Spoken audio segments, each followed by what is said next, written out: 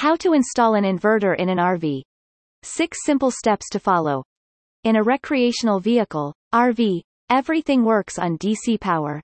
Appliances will get their power from the RV batteries and charge while driving. But wouldn't it be nice to have AC while you are parked? You will need an inverter to enjoy that luxury. Let's find out how to install an inverter in an RV and the proper method of wiring it. An RV inverter converts DC to AC so that you can run your electronics when the power source is limited to just the battery, such as LP generators, RV solar panels, or plain old batteries. Types of RV inverters. Which should be your choice? Before learning how to install an RV inverter, you should have a clear idea about the inverter types. Otherwise, you may choose the wrong one and never get the expected performance. There are mainly 3 types of RV inverters. Pure sine wave inverter. Modified sine wave inverter. Square wave inverter. The best inverter to install in your RV is a pure sine wave inverter. It offers more power than the other types and works more efficiently, but it's also the most expensive.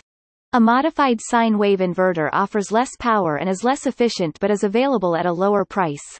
For an RV whose owner only needs an emergency backup power source, they can buy a square wave inverter.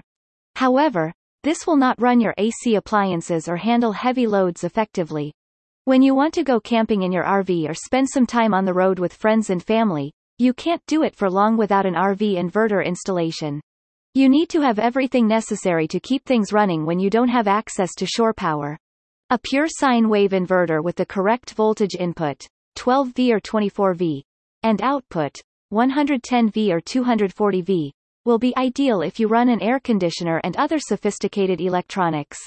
How to install an inverter in an RV in 6 steps.